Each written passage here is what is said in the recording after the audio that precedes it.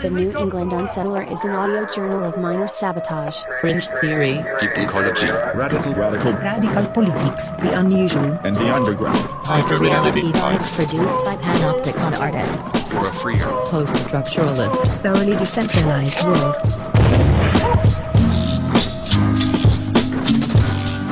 Good night, actually, Unsettlers. This is Elias, coming to you from what I'll generously refer to as my home studio. It's been about a week and a half since the last Communique from the Unsettler, but we are back in action with Communique 012, Communique 12. Main studio over at Somerville Community Media was closed for Memorial Day. But in that time, I managed to do an interview with my friend and friend of the show, Dr. Christopher Petrella. I'm very excited, very proud to bring you this interview, which concerns the carceral state in the so-called United States of America, as well as the prison industrial complex generally, and a discussion about the different facilities that may benefit from the current administration, perversely enough.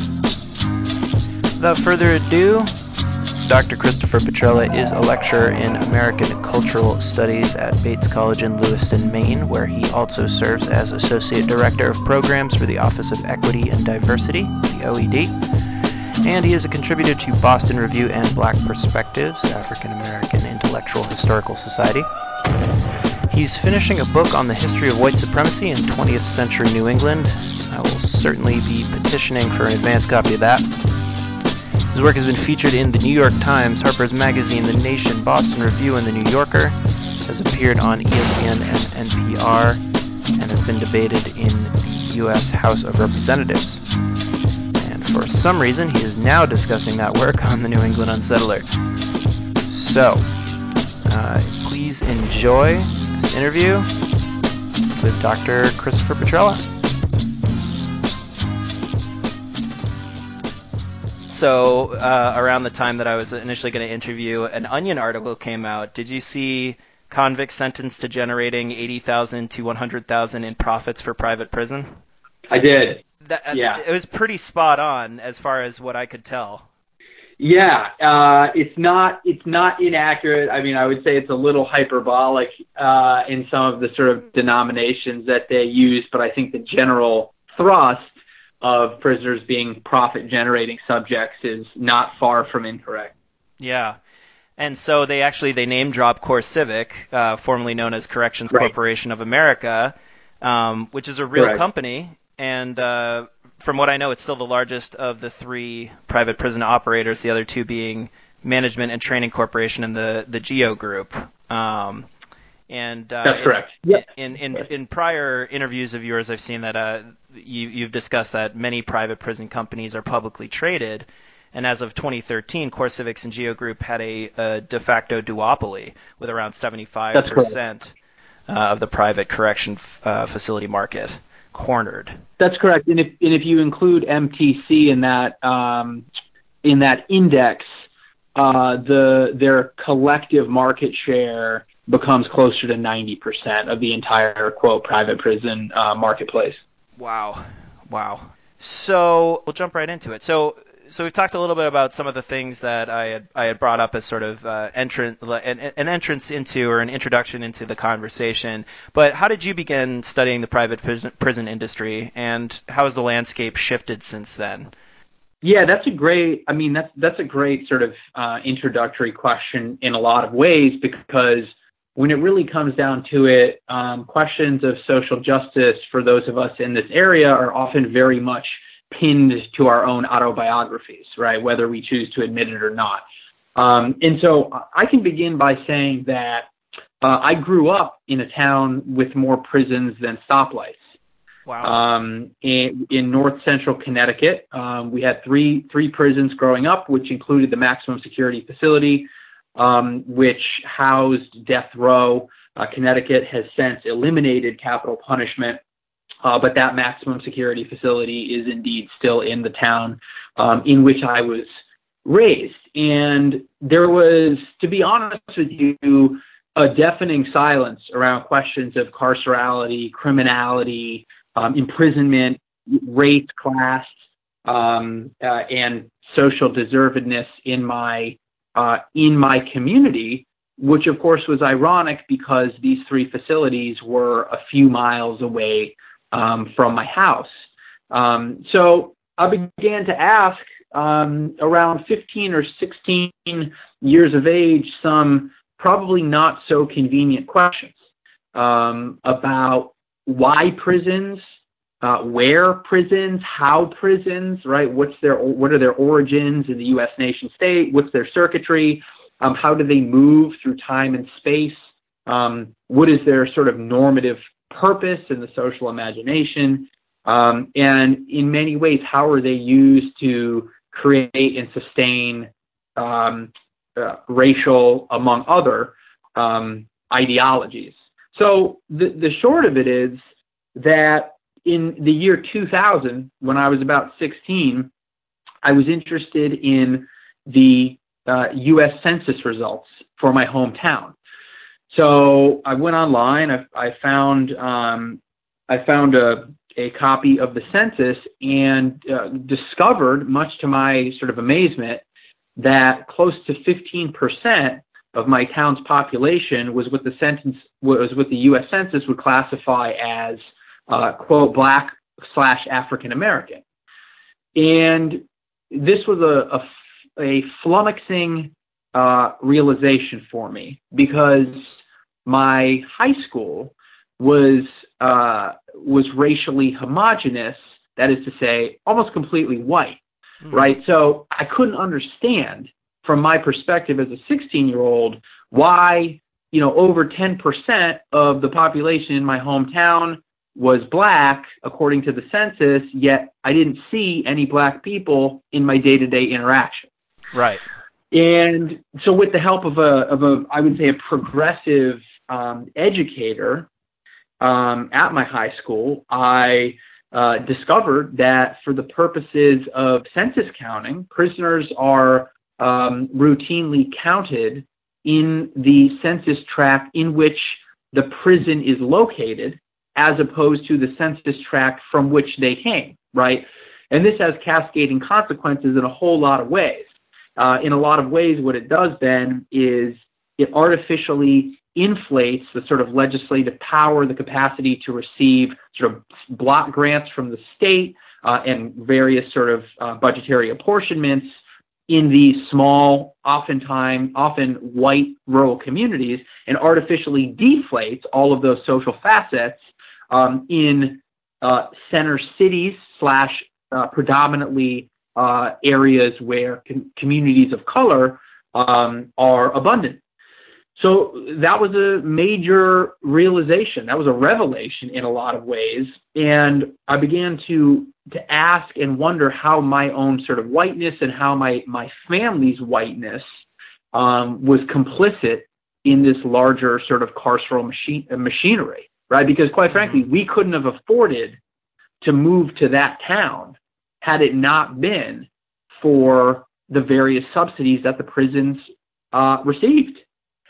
So we were already implicated in the belly of the beast. And at the time, I was just coming to understand what that looked like and was really hungry for some language, right, for some critical language to describe what I was seeing. So it wasn't until a couple of years later that I discovered that the practice I just described is known in the field as prison gerrymandering.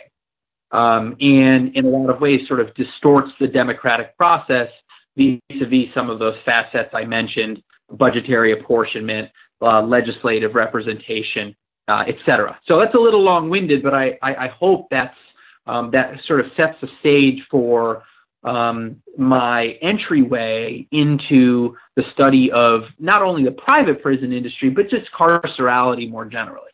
Yeah, oh no, certainly. So my experience as far as seeing the results or the sort of trickle-down effect from, state and federal funding has been that, certain grants or certain funds are earmarked for certain things. And it sounds like that wasn't the case here. It wasn't necessarily that the the folks that were counted among the population of your town that were imprisoned at the time of the census, it wasn't that more resources were being allocated toward state or federal run facilities. It was that the town was receiving more federal funding based on population size, generally speaking, right? That is absolutely correct. Okay, just wanted to clarify that for myself.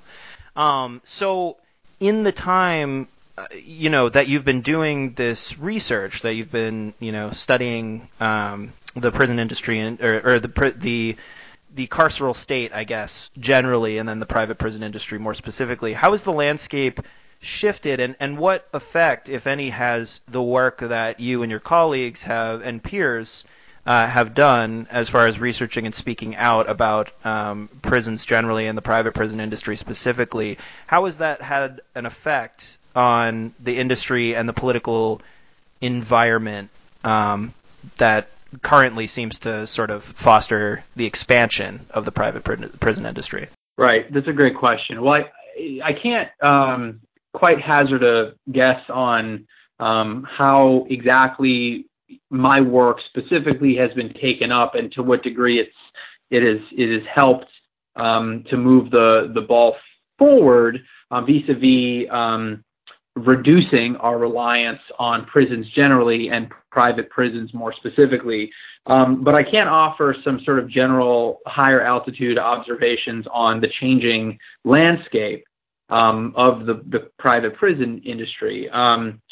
What I can say on the most fundamental level is that we've reached a point over the last few years where the very nomenclature of prison privatization or private prisons or for-profit prison facilities has become decidedly ubiquitous. So when I first started working on some of these issues in the mid-2000s, roughly a decade ago, I would regularly run into people and describe what I did, and they would be shocked to know that such a thing as a private prison existed, right? Or that is to say, sort of an extortionist model of containment existed, particularly that the so-called private prisons were owned and operated by publicly traded companies, and they could buy shares of these firms on the stock exchange, right? That's changed in a lot of ways. I would say, anecdotally speaking, more folk in broader social circles have at least sort of an elementary, but still very helpful understanding of the basic outlines of private prisons. And I think at the end of the day, intuitively understand the perverse incentives that private prisons offer citizens, which is to say, if our collective goal, in my view, as it should be, is the overall reduction of our prison population with an eye toward ultimately eliminating the prison model, then it seems perverse that a company's bottom line would be contingent upon the very opposite, right? Which is to say, steadily increasing rolls of prisoners, more draconian sentencing policies, longer sentences themselves, etc. So I would say up front, more people know what private prisons are and have an analysis of their shortcomings.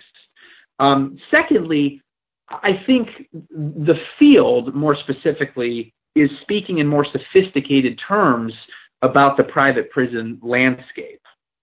And what I mean by that is fewer and fewer critical scholars, I think, are comfortable with the language of mass incarceration, which was a unit of analysis to describe the sort of distinctive expansion of imprisonment in this country from the mid-'70s really through the late 90s and early 2000s.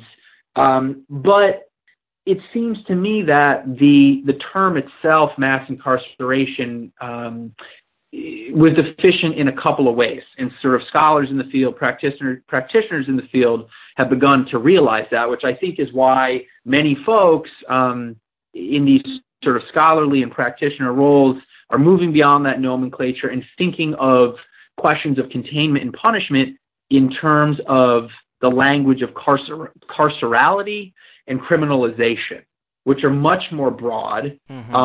They're descriptive of practices as opposed to a site, right, which would be sort of mass incarceration, mass imprisonment, affixed to an actual prison. And I think sort of moving that analysis in a lot of ways, or I think adjusting that nomenclature speaks to a different analysis, which is to say there are many ways that bodies are criminalized that don't always land someone in prison or jail, but are no less deleterious.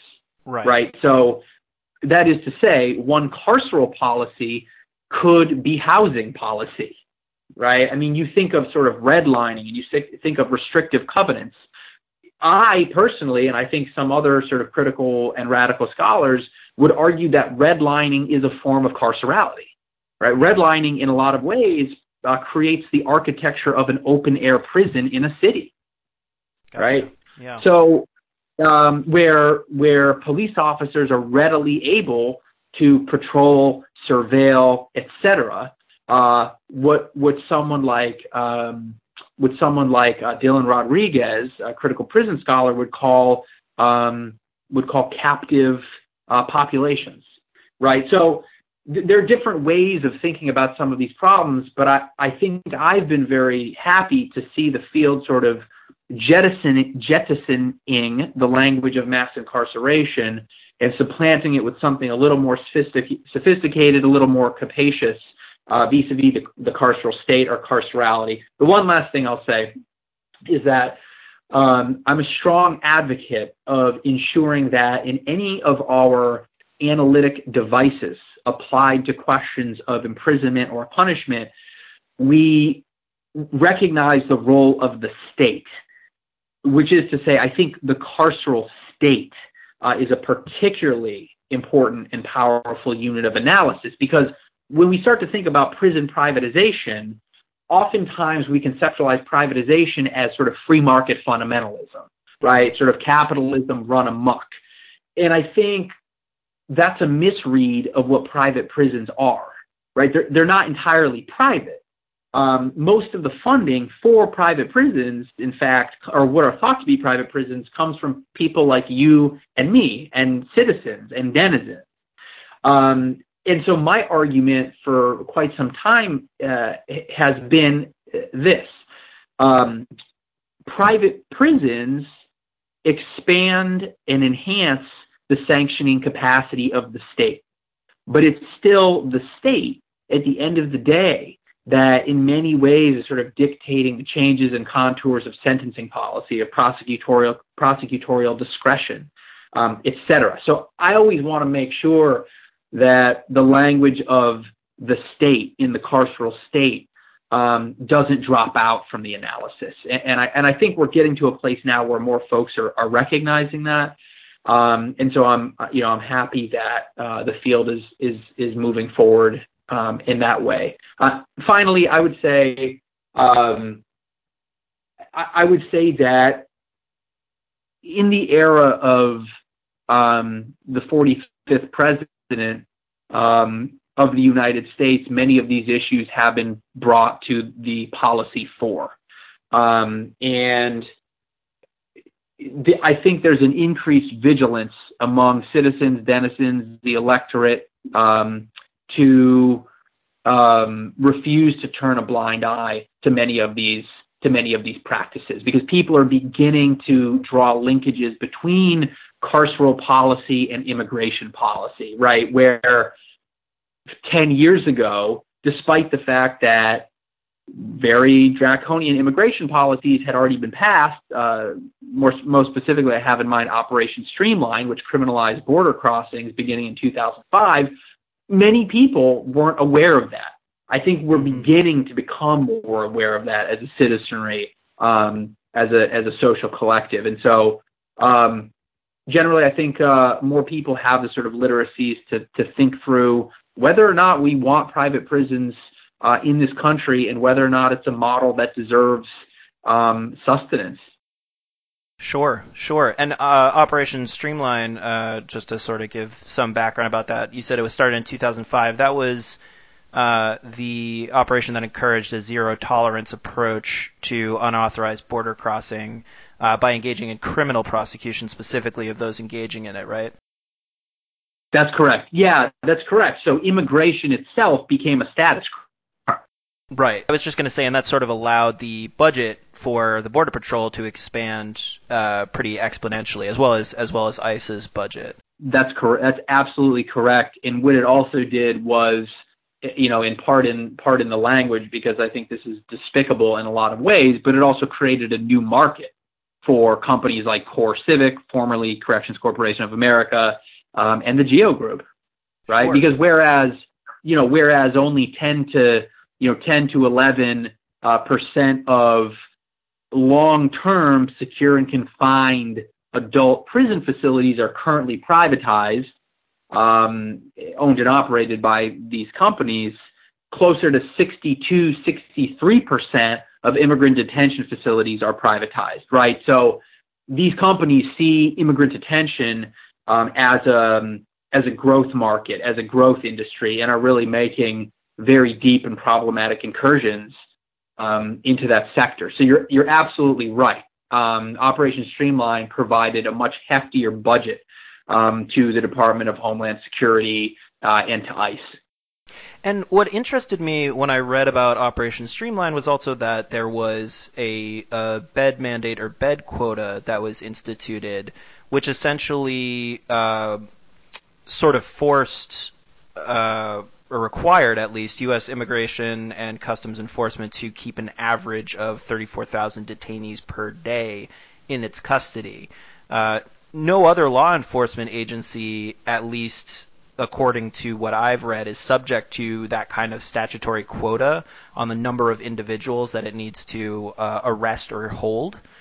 And it basically forces ICE to come from a place of not being able to delineate. They're not able to exercise any kind of discretion about who poses no risk to public safety or who may pose a risk to public safety. And so there's this sort of indiscriminate detention that is encouraged by the law. And that really struck me as scary, but also worth noting in that, ICE is maybe seen as, not an organization, but a branch of the government that should receive special attention, or a special kind of anger, should be the target of a special kind of resentment, as are these private corporations. And really, from what you're saying and talking about the carceral state, these are sort of all the heads of this hydra in a way. Yeah, I think you're absolutely right. And I would just say, to expound on one of your observations, the statutory quota, which is a stated capacity of 34-ish thousand beds that ICE needs to maintain on any given day, of course, provides a very problematic incentive for detention and incarceration, and even capture, quite frankly. But I would say there are other quotas sort of extant in the larger prison structure, not necessarily statutory quotas, but contractual quotas. So I'm sure you're already well aware of this, but for your listeners, it's not unusual for-profit prison companies like Core Civic and the Geo Group to embed in their contracts certain provisions which require states or municipalities with whom they're contracting to maintain a minimum occupancy in their facilities.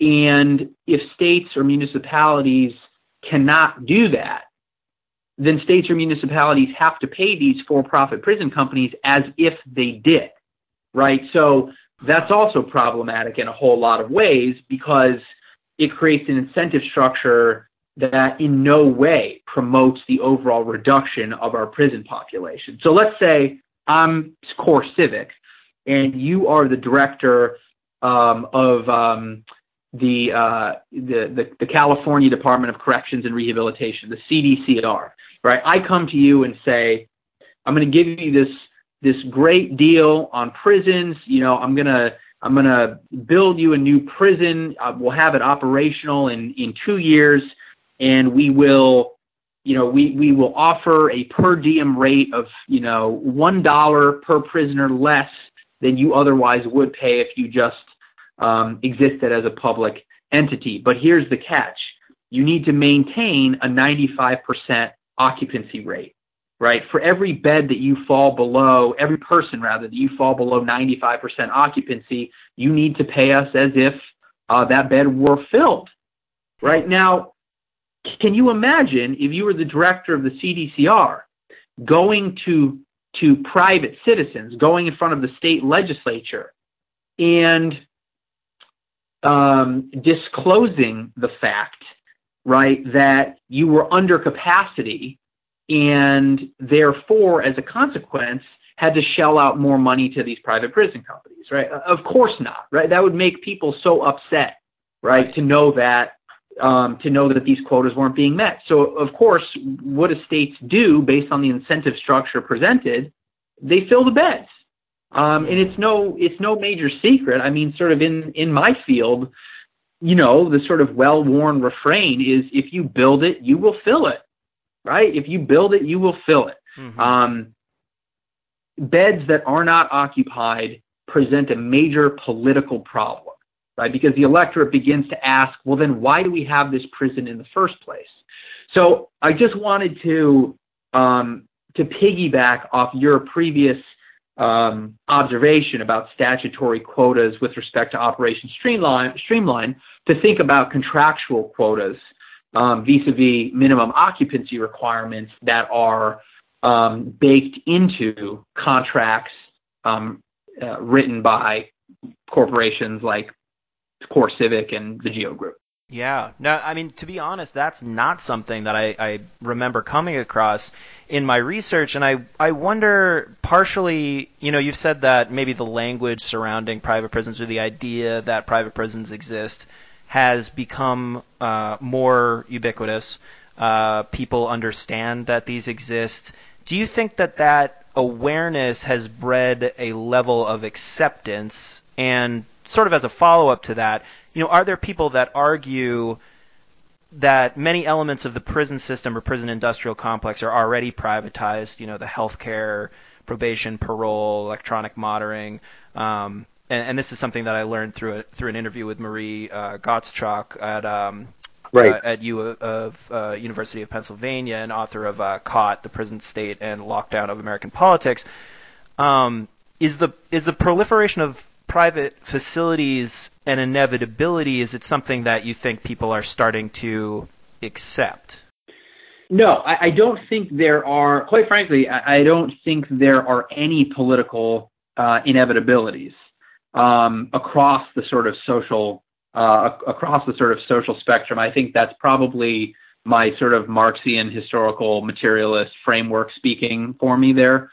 I very much believe that we make our own history, though not under conditions of our own choosing, or to state that, to rephrase that in the words of queer feminist theorist Judy Butler, agency always operates in a scene of constraint, right? So I don't know that the electorate or the social or the body politic is becoming sort of inured to the existence of private prisons, but actually rather more deeply politicized to their problematic nature.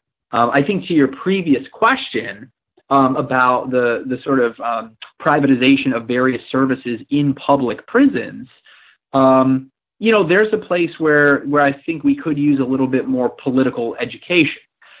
Because my argument, quite frankly, and this is not always particularly popular, is that the private-public distinction for sort of heuristic purposes is very useful, but when private prisons and public prisons exist out in the world, the distinctions between them in a lot of ways break down, right? Because if you look at public prisons, let's just take the state of California, for instance. Many public prisons were built in the 90s and 2000s that were essentially financed by lease revenue bonding, which created bonds against the will of the electorate that were bundled by financial services companies like Bank of America, like J.P. Morgan, like Goldman Sachs, right? So even when public prisons are built, there's still corporations that are so-called public prisons are built. There's still corporations that are raking in significant profit. And so I do think that's important, because I wouldn't want people to begin to fetishize the problematics associated with for-profit prison companies like CoreCivic and Geo Group without scrutinizing the role or the contours and even, quite frankly, the history of public prisons in the United States. Sure. So to paraphrase, would you say that in a way it does matter who is imprisoning large swaths of the American public, but to get hung up on what is privatized versus what is under state control, you don't want to see that as a distraction. Correct. And I think it just depends on one's orientation, right? I mean, my orientation to, the sort of seemingly intractable nature of carcerality in the United States is that we must reduce as quickly as possible our overall prison population to the ultimate end of prison abolition. And so with that orientation, I'm not particularly interested in arguing on the finer points of privatization, but rather thinking about, as I mentioned earlier, how prison privatization is used to enhance the disciplinary power of the state. I think if we begin with that assumption, then we are left with perhaps conclusions that are underrepresented in mainstream journalism. Okay. Now, does that make sense? I can rephrase that if you want. It makes sense to me. Yeah, I mean, I guess I'm with you there. I think it's interesting because I am sort of likening this in my head to some conversations that happen between different parts of the radical left, and right. where people kind of come to where arguments come to a head over things that I'm not sure it makes sense to be worrying about those particular issues, although I understand why people are specifically concerned about the implications of how or why something is happening. That's sort of vague.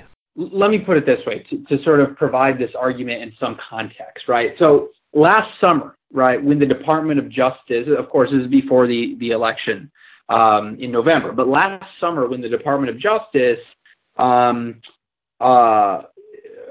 floated a policy directive aimed at paring down the Federal Bureau of Prisons in the Department of Justice's use of private prisons, right? I mean, the internet erupted, right? I mean, the internet erupted and celebrated this policy directive. Mm-hmm. And I was just a bit more skeptical, right? Because the paring down of private prisons in no way indicated that we were also going to be reducing the number of human bodies that were incarcerated. Right. So if it's just a scheme of relocating some prisoners to a public prison, then, I'm not sure that we're actually making substantial ground if we're oriented toward an abolitionist perspective. That's not to say that the policy directive wasn't significant and important. It was. But I did not want the conversation to sort of take unhelpful detours. Right? Because at the end of the day, the U.S. prison population can only be reduced by thinking about the entire lattice work of what I like to call the criminal processing pipeline, right? Which really begins with sort of life conditions and access to public services and relates to policing and interrogation and investigation and, pretrial and detention and trial, conviction, sentencing, incarceration, and then release. So unless we're looking at all of those sort of social fields and social practices and policy intersections as a totality, then the question about whether or not prison privatization is a good or a bad social policy, I think is of limited efficacy. Does that make sense? Definitely. And I think it speaks to sort of the problem that progressives, leftists, and whatnot are having sort of in the age of the internet and the age of Facebook news. You categorize something very quickly. You categorize news as something that's a victory or defeat for your particular political ideology, and there's not really any opportunity to dig a little bit deeper there. If you want to have that sort of bite-sized news clip and feel and react one way or another to it, because there's just so much information. You're right. No, you're absolutely right. And I think that the question is, how significantly are private prisons functionally different from or than public prisons? Sure. Right? And until we're willing to confront that question on a very deep policy level, then I think we're actually just collectively unprepared to sort of make pronouncements, good or bad, about the future of private prisons. So, and I say this as someone who, of course, is no fan of the industry whatsoever. Sure. Yeah, the other thing I think to consider, the other thing that makes me think of is the fact that even if you do celebrate as a victory because for some reason you have decided that the state holding someone captive is at the root maybe more justifiable or more understandable than a private corporation holding that person captive, and you sort of ignore the bankrolling of federal and state facilities by corporations, or the sort of outsourcing of different quote-unquote services within those prisons to different corporations. Right. All of that can change with an election. So the Washington Post had reported, for example, a few months ago that the Geo Group and Core Civic donated $250,000 to support Trump's inauguration festivities, and that separately the Geo Group had given a little over that amount, $275,000, to the pro-Trump super PAC, Rebuilding America Now, according to FEC filings. Right. And one of those $100,000 donations came a day after the Justice Department announced that it would no longer use the facilities. So this was under the previous administration, the Obama administration, announced that there would, be less reliance, as you said, on private facilities, and this big donation came from the private prison industry, and it's being investigated, it has been investigated as, potentially illegal by the Campaign Legal Center. But regardless, the Geo Group, regardless of whether or not it violated the federal ban on political contributions, Trump is elected, and I think we have to look at the fact that this was in the better interest of the private prison industry because they have since potentially gained a foothold again. So even if this was seen as a victory during the Obama administration, with the election of Trump, things were easily kind of, or the process was begun of molding things back into the shape that they were when the private prison industry had more of a hold on the Justice Department. Right. I mean, you're right, of course, and even a cursory glance at the fluctuations, and I would say the upward fluctuations or growth in cost of shares of Core Civic would evince your claim, right? I mean, on October 24th, 2016, Core Civic stock was selling for $13 a pop, right? You think about right after the election, that jumped to about $20, right? Right after the inauguration, that jumped to $29, right? Wow. In mid-February, $35, right? And now we're sitting at about $33. So, investors are highly attuned to the way the political winds are blowing, and know that the administration of the 45th president of the United States, of course, is very sympathetic both to highly sort of restrictive law and order policies, which the president is using Attorney General Jeff Sessions to implement, and also to the private sector and to the quote unquote free market. So this is really sort of a perfect storm for those of us that are deeply concerned about the proliferation of for-profit prison companies. Mm-hmm. And if I understand right, even during the Obama administration, when the Justice Department announced that it wouldn't use private facilities anymore, it only really affected a few prisons and didn't apply to ICE or the U.S. Marshal Service detainees who are technically in the federal system but not under the purview of the Federal Bureau of Prisons. So it was limited in terms of what it did, and we've seen since Trump's election the expansion of immigration, a crackdown on immigration, ICE raids, kind of these sweeps, the quote-unquote Muslim ban 1.0 and 2.0. I mean, can you draw any sort of historical connections for us between basically the idea of registering Muslims, of criminalizing migrants along religious and ethnic lines, to detainment and internment? I mean, there's a history of this, obviously, in the U.S. You've written about it for Boston Review. Do you have anything that you can say on the sort of move towards these specified, what's the word I'm looking for? Specified criteria for holding people, Sure, for going after folks? Yeah, so that was sort of a two-part question. So I'll begin actually with the Obama-era policy directive in hopes of sort of strengthening the correct claim you made. Thank you. So Sally Yates's directive outlining the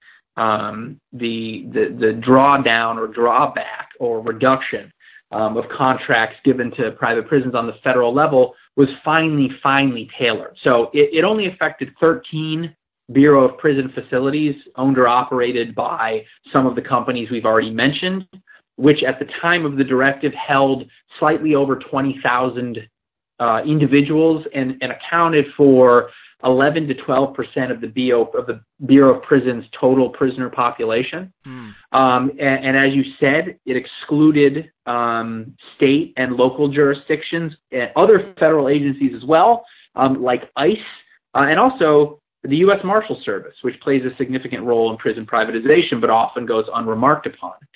So really what the memo did was call for a prospective relocation of about 20,000 prisoners, which is about equal to 1% of the entire prison population, from private facilities to public facilities over the next several years as the contract expires, right? So it was very, very limited in its scope, and I do think that's important to underscore when thinking about prison privatization through an entire historical sort of sweep and context.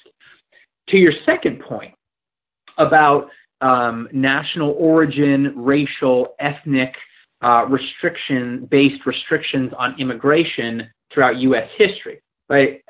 Sadly, the examples and instances are replete.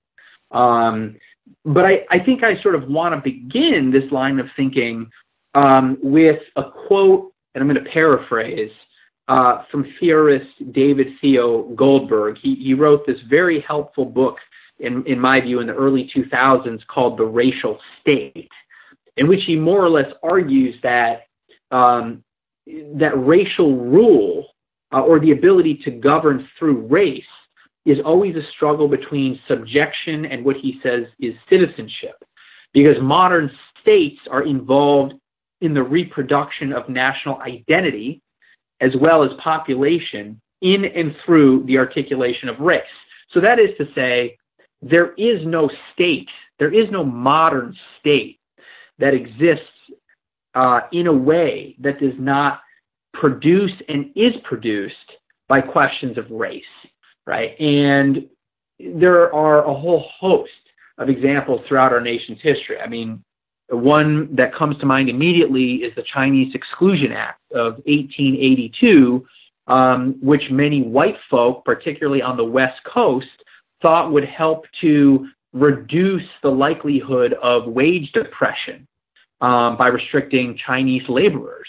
But it was a blanket policy, a blanket act, piece of legislation that affected a very, very finely tailored group of folk, aka the Chinese. Mm-hmm. Right? The Immigration Act of 1924 was equally as restrictive. It restricted almost entirely people of Asian descent, and also restricted almost entirely immigrants from Southern Europe, which were at the time considered not particularly white. So, you know, the Immigration Act of 24 proposed limiting dangerous immigrants like Italians, Arabs, Asians, European Jews, other sort of dysgenic populations like not fully white social inadequates, right, that I just described. So this is very much a part of our history that I think needs to be brought into the historical narrative when we think about the provisioning of Muslim Ban 1 and Muslim Ban 2. And Muslim Ban, of course, is the correct nomenclature to use. You know, though advocates of the policy will tell you otherwise, right? Make no mistake about it. This is certainly a Muslim ban. Right. I mean, and there's historical precedent for this sort of wordsmithing in a lot of ways, because the Immigration Act of 1924, right, what it did more specifically, right, was limit. It basically established ceilings on the maximum number of immigrants allowed from any given country to 2% per year of the number of immigrants from any given country as recorded in the 1890 U.S. Census. Now, the 1890 U.S. Census was really, really important because, of course, it reflected a higher percentage of desirable Northern European immigrants than any of the three subsequent censuses, right? The census of 1900, 1910, and 1920 included many more undesirable immigrants in the eyes of Anglo-Saxon Protestants, right? White Anglo-Saxon Protestants who represented the majority of the U.S. population in 1890, right? So that's really important to note because the Immigration Act of 1924 was not entitled, let's keep European stock and Asians out of the country, right? It was, let's simply reduce the number of immigrants allowed to 2% per year based on the 1890 census. And that was a very ingenious way of creating racial restrictions without naming them. Yeah, I mean the Muslim bans have been decidedly clumsy compared to that, which is interesting because the language that was used by Trump on the campaign trail has been brought up and kind of reconsidered under a legislative lens, which is part of what has Right. caused the overturning of these travel bans. You know, Right. That's exactly right. so, in the interest of time, I was wondering if you just had anything that you wanted to speak about as what you saw as important to pass along, to the average person that may see these stories go by on, Huffington Post or, The Guardian or something, or to plug your book, tell us, maybe give us a sneak peek at what you're working on, etc. Yeah, I'm always happy to talk about my book, but in the interest of not keeping you for another 3 hours, I will pass on that until the next conversation. But I will say I'm very excited about the text. It's a book that addresses the dimensions and origins of white supremacy generally, but also the KKK in 20th century New England, which is a story I believe has been greatly undertold. And as someone who was raised in the Northeast, was raised in New England, if we want to use that terminology, I was always sort of taught that, particularly in sort of this sort of colorblind era of liberalism, that the South, right, was racially backward, right? The South, the U.S. South was white supremacist. And Right. We in the Northeast, of course, didn't have any sort of racial problems or racial tension. Not at all. Which is, of course, part of the pedagogy, the social pedagogy that being socialized as white in that time and in that space entails. And so in a lot of ways, this text presents a way to sort of push back against the sort of white racial smugness of New England generally, through a sort of resurfacing or exhumation of white supremacy's machinations in 20th century New England. So I'm very excited about that. I do want to say one last thing about for-profit prisons that I think may potentially be helpful, please, to listeners, because this is an considered component of prison privatization. I know you and I have talked about this before over email, and I'm pretty sure in person over the last few years. But I think it's important for people to know that companies like CoreCivic and the Geo Group are not classified for the purposes of IRS designation as traditional corporations, right? Like a Target or a McDonald's or Boeing or IBM, for example. They have a very different corporate classification for the sake of taxation with the IRS. And that classification is called a real estate investment trust, or a REIT, an REIT, real estate investment trust. And real estate investment trusts save a whole lot of money in terms of federal taxes. If you qualify for a real estate investment trust as a company, it reduces your corporate tax liability to next to nothing. And in exchange, what you need to do is you need to distribute 90% of what you would have owed in taxes to your shareholders. So, of course, it redistributes wealth in a particularly problematic way by taking away from the commons and privatizing the redistribution of those funds. But I think from an ideological or philosophical perspective, the fact that both CoreCivic and the Geo Group are interested in achieving this status actually tells us a lot about what they think of what they do, right? So in a lot of ways, I think CoreCivic and the Geo Group at their heart are real estate companies, right? They're real estate companies who dabble in incarceration. They use incarceration as a way to achieve a real estate status. And for anyone who's interested in the relationship between property, race, incarceration, slavery, to put it more pointedly, right? Their corporate classification as a real estate company who holds property is particularly odious.